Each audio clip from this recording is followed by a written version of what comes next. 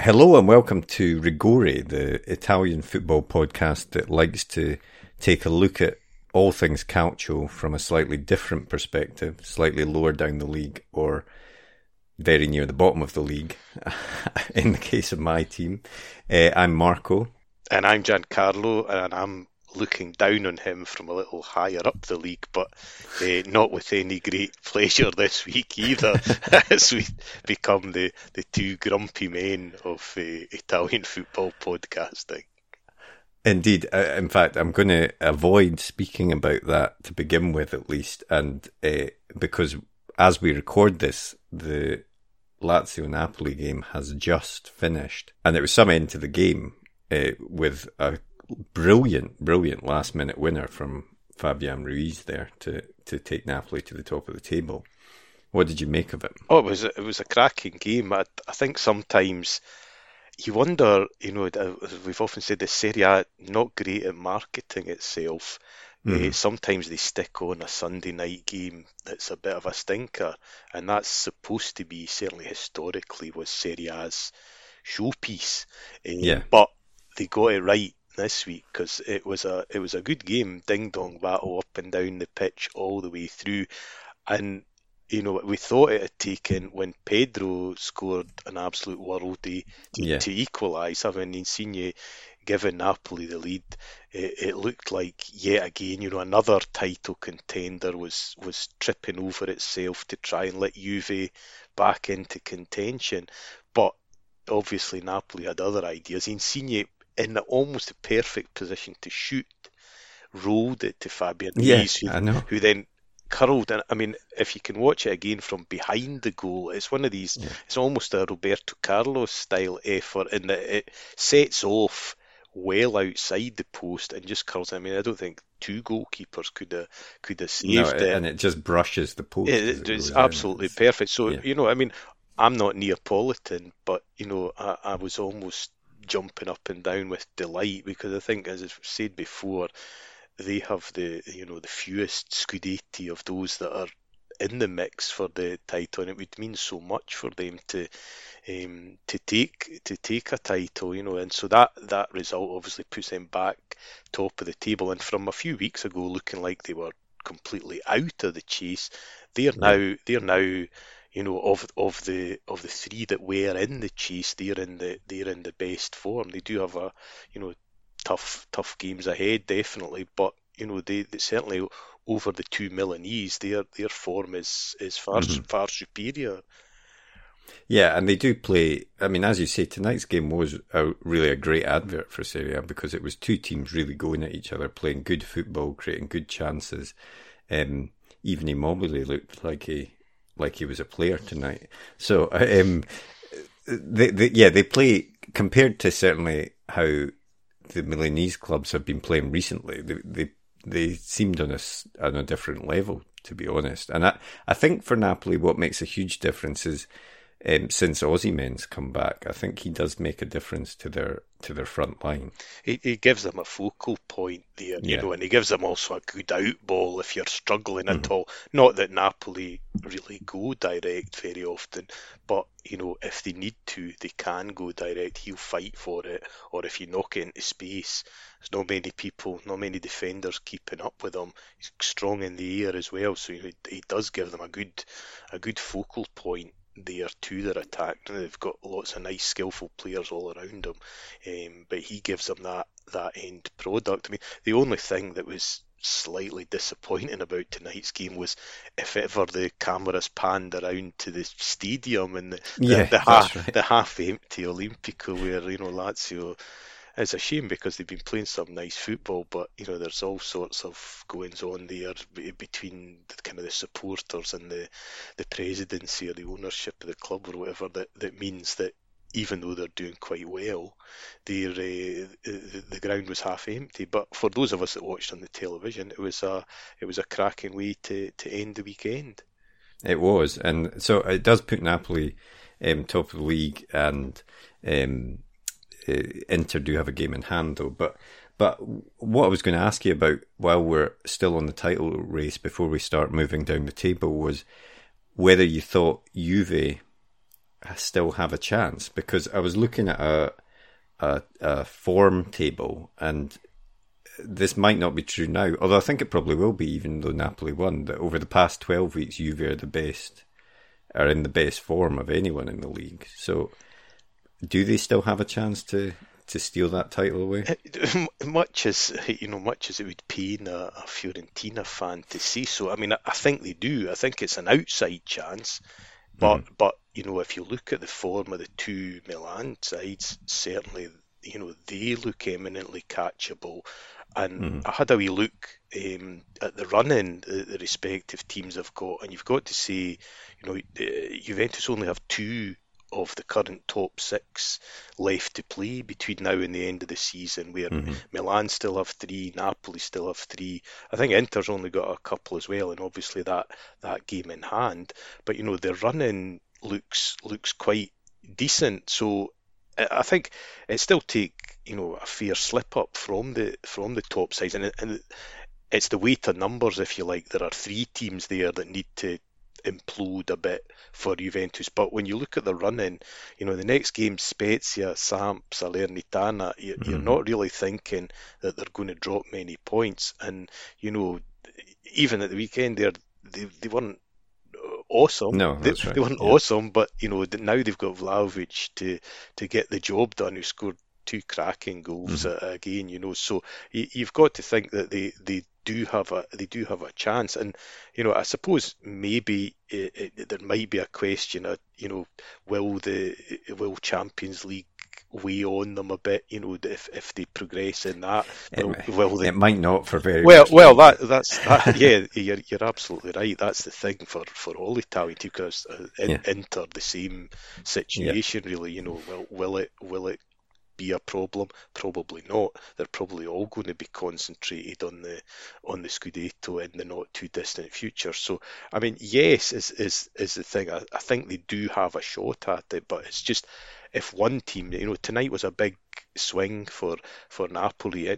Interestingly enough, as I was looking at the run-in of all the teams, I think that the Scudetto might pass by Florence, because I think that Fiorentina are the only team that all four of them have to play between now and the end of the season. So in a roundabout way, I've worked this round to my own team, but but in a roundabout way, Fiorentina sitting outside of that top six, but still a tricky team on their day for any of them to play. So I think that not that that's going to decide it, but that will be a potential stumbler, or a measure, if you like, of how good these teams are. If you beat Fiorentina, you probably be a definite title contender. But if you can't beat Fiorentina, maybe you should forget about it. That's the bottom line. Well, I mean, let's stay on Fiorentina briefly. Obviously, they played Sassuolo this weekend, and it was probably a painful watch for you, particularly in the very last minute. But it was a battle between two of the up-and-coming managers in Italiano and Dionisi, and obviously Dionisi got the better of Italiano this time. But I mean, how far do you think each of them has the potential to go? Because they have impressed. I mean, they both produce sides that play nice football, and they're good to watch, and they win big games. Well, I mean, Sassuolo in particular seem to be specialists in raising their game for the big boys. You'd say over the season so far, anyway, Italiano's kind of credits are a little bit higher, but I think it was a funny game on Saturday, and I think it could have gone either way. Fiorentina had their chances, Sassuolo had their chances, and those of us who have been following Fiorentina for a long time knew almost certainly that when they equalised late on, they would find a way to contrive to concede a late goal. It was annoying that Bonaventura should probably be put in the stocks and pelted with old Florentine tomatoes for getting himself sent off. Really, another classic Fiorentina sending off of committing a foul and then telling the ref where to go. You've had a couple of players to do it. Nico Gonzalez did. Well, it's it's a definite trend. We're one of the worst red card teams in Serie A. Just the discipline is an issue, and it needs to. We're quite a high intensity team, and I think that maybe rubs off that not just the descent, but also the kind of the last ditch desperate fouls that goalkeepers commit or defenders commit and inevitably see a red card. But getting back to your question, obviously I've seen more of Italiano. I think he can go higher than Fiorentina. I don't think there's much doubt. It'd be nice to think that maybe we'd hang around for a while. We seem to have an issue with keeping players, so it would be nice to at least keep a manager and say, well, this is a 2 to 3 year project of getting Fiorentina up into the European places again. For Dionisi, I wrote about him for Football Italia earlier in the season, and I know he passed through your way as well down Venezia, and he's clearly an ambitious guy. Yeah. And I think he's maybe found a club that kind of ties up to his ambitions for the time being anyway. Sassuolo are a club that aim quite high as well for a provincial team, and so I think they can do quite well together as well. It's been a mixed bag of results, but there have been some eye-catching ones along the way, and so again, it wouldn't be surprising. It seems that if every other manager in Serie A just now is Tuscan, and he's another off the Tuscan production line. I lose count. I didn't even realise that Cioffi at Udinese is from Tuscany as well. So I think there's, I don't know, every game you tune in, Spalletti, Mazzarri, Allegri, they're just there can hardly be a C pronounced properly in the whole of Serie A. But he's a boy with potential. Is whether his ambition will outstretch his abilities, I don't know. But he must be a man that I think when things start going wrong at one of the bigger clubs, they might have a look and say, well, this is a boy that clearly knows his stuff and how to get on in Serie A. But what do you think about him, Marco? Having actually seen him run a club? I don't like how he left, because he is ambitious to the point of just being willing to walk out on a club, because he did it to us, he did it to Empoli. But he is a good manager, and he gets his teams playing nice football, and he seems to be able to get the best out of the players that he's got. And obviously at Sassuolo he's got the best bunch of players that he's coached yet. So I can see him doing well, but as soon as a big club even starts sniffing around, then he'll be gone very quickly, to be honest, because I think his ambition outstrips everything else. And certainly I'm hoping next week he has one of his off weeks when he visits the Pierluigi Penzo Stadium, which brings me on to the relegation battle and dogfight, which obviously is not a favourite topic of mine this week.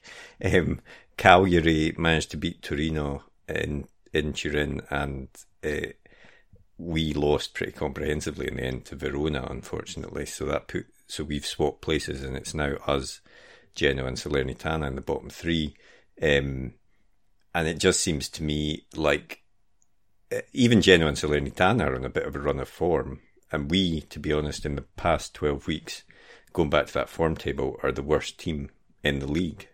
So none of it is boding well. I don't know, what's your take on the relegation? Well, I watched a fair chunk of the derby.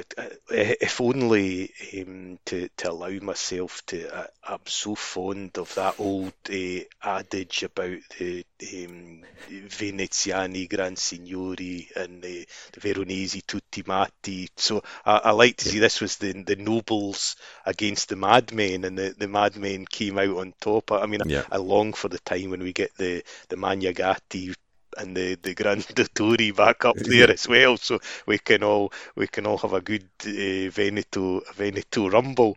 But it was a classic game of not taking chances and then being punished by, I think if you'd swapped Simeone had swapped sides, probably Venezia would have won that game.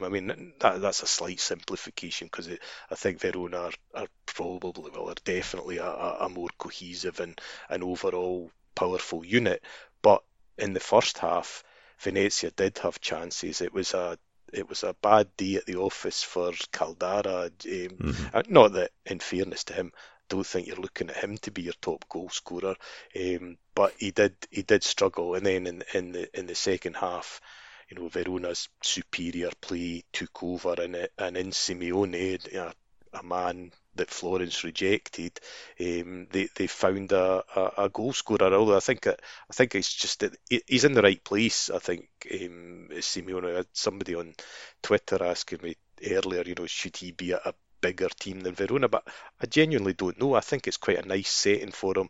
He needs to be the kind of the favoured man, and he is now, and that's bearing fruit. So yeah, that was a hammer blow, and having coming on top of, as you say, Cagliari winning earlier, that it does leave Venezia looking a bit forlorn, and that is the lack of goals that is just a chronic problem. I don't need to tell you that. You watch them most weeks and see how few goals they produce. I'm fairly confident that neither of the bottom two will overhaul you.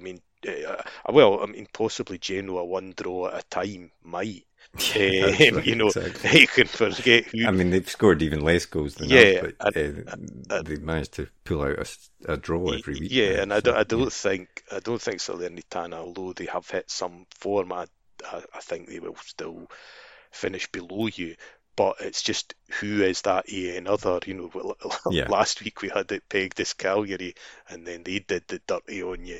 And now, I was looking at form table as well, and still, I think I wouldn't be sleeping too soundly if I was an Udinese fan, because their form's pretty average as well. But Venezia bottom line is need to start scoring a few goals. Really, that's the What disappointed me was that after the first goal went in, we kind of just dropped our heads, and there was no real fight there, which is the first time I've seen that from Zanetti's teams. Normally that is there, so that was a bit of a bad sign. But you mentioned Udinese there, and I wanted to ask you about them, because their equaliser against Milan was controversial, to say the least. It looked like a handball, but it didn't even go to VAR, and it was allowed to stand. And now today the Referees Association are saying that they are not suspending the referee. And it just goes back to what I've said before, which is the standard of officiating in Italy. Is it? Am I overly critical? As a fan of a small team, it is possible that I feel the decisions going against me that aren't, but I just haven't been impressed with what I've seen this year in Serie A at all. I've prefaced this with the fact that I don't watch a huge amount of other football beyond English and Scottish football. I wonder if it's not that they're particularly awful; they're just differently awful, and the emphasis in Italy is on different things, and I think you see so many fouls given or penalties given. Although, since we installed a dodgy penalty of the week feature, there actually haven't been, there've been remarkably few penalties. But nonetheless, I saw one where they did rule it out, at least this weekend, where I think Salernitana, where Ribery kicked someone on the back of the leg, and they gave the penalty, and the VAR did chalk that one out. But that is certainly the Milan one. You wonder why they didn't at least go and look at it. It was, in fairness, I've watched it again a couple of times, and it's quite hard to tell the dynamic of what went on, but it does look like, all the physics seem to suggest that it could only have gone in off his arm. It was his reaction immediately afterwards as well. He sort of looked back as if to check that the goal was being given, which is often a giveaway. That is a telltale sign, right enough. And so, a big thing, and to not be called to look at it, but it's that thing of I think we could do with somebody, the clear and obvious error. What is that? And my clear and obvious error probably isn't yours. And I do think, though, the one thing I would say, I don't think you're entirely paranoid or have a chip on your shoulder. Although you do a bit, but not entirely, because I do think that they do rewind the tape further and in more detail for a bigger team than they do for a wee team. I think it's the nature of the world. It's easier to steamroller or ignore the claims of the lower side than it is to the force of, say, the outcry from Milan in the Gazzetta dello Sport. Who cares what's in the? I mean, I don't even know what the paper is in Venice, but Gazzettino. The Gazzettino. If what do they care? What do the Italian officials care if the Gazzettino says Venezia robbed? They probably put it in the toilet for use later in the week. You know what I mean? So you don't have that powerful lobby, and so I think we saw that. We get it all the time in Italy. I think it happens a bit less now, but you get those sort of compensation decisions where one week the big team moans and groans about why haven't we got, and watch next week Milan get their penalty to cheer them up, and it's a false balancing. I think in Italy often we give the two wrongs to try to make a right, where it was better just to say, look, we got it wrong and carry on, rather than those sort of compensation penalties, yellow cards, red cards still go on, and that's where Italy's got a lot to improve on, I think, in officiating. And to be fair to I have not been the most complimentary of Milan on this podcast so far this season, but to be fair to them, they do seem to me, just off the top of my head, to have had quite a few bad decisions against them. There was the goal that Spezia scored against them as well that should have been disallowed. So yeah, do these things balance out over the season? Maybe, but yeah, overall I think the refereeing could certainly be better, but I think partly it is perhaps because of the way that they approach the game, as you say, in Italy. Is perhaps a different. They're overly picky about certain things and then let other things go that they shouldn't be doing. They definitely do. I mean, I think and then I think we see sometimes the effects of that in Europe when Italian teams go in and they expect some decisions and they don't get them, and they're infuriated, and then and other decisions that they didn't even countenance as a free kick or whatever go against them. So it's a difficult thing. I do think there are more referees now trying to let the play flow, but even in that, I think sometimes they overcompensate and let sort of knee high tackles carry on. So it's a difficult job. I don't envy a referee. I don't think even as a journalist, I think referees probably sit still above us in the most loathed professions in the world. So I don't envy them. I don't envy them that. But certainly, the consistency is always the thing. And as I say, just certain things that get given in Italy that just wouldn't get given anywhere else in the world, I don't think. Yep, that's it. Well, we'll see how they referee next week. I'm certainly hoping for a dodgy penalty or two against Sassuolo. That's probably the only way we'll score, let's be honest. But that's all from us for this week. So if you enjoyed the podcast, please do rate and review it. Make sure you're following it and subscribed up to it, because that really helps us. And follow us on Twitter as well to find out when the latest episode is out. But otherwise, we'll see you next week. See you, folks.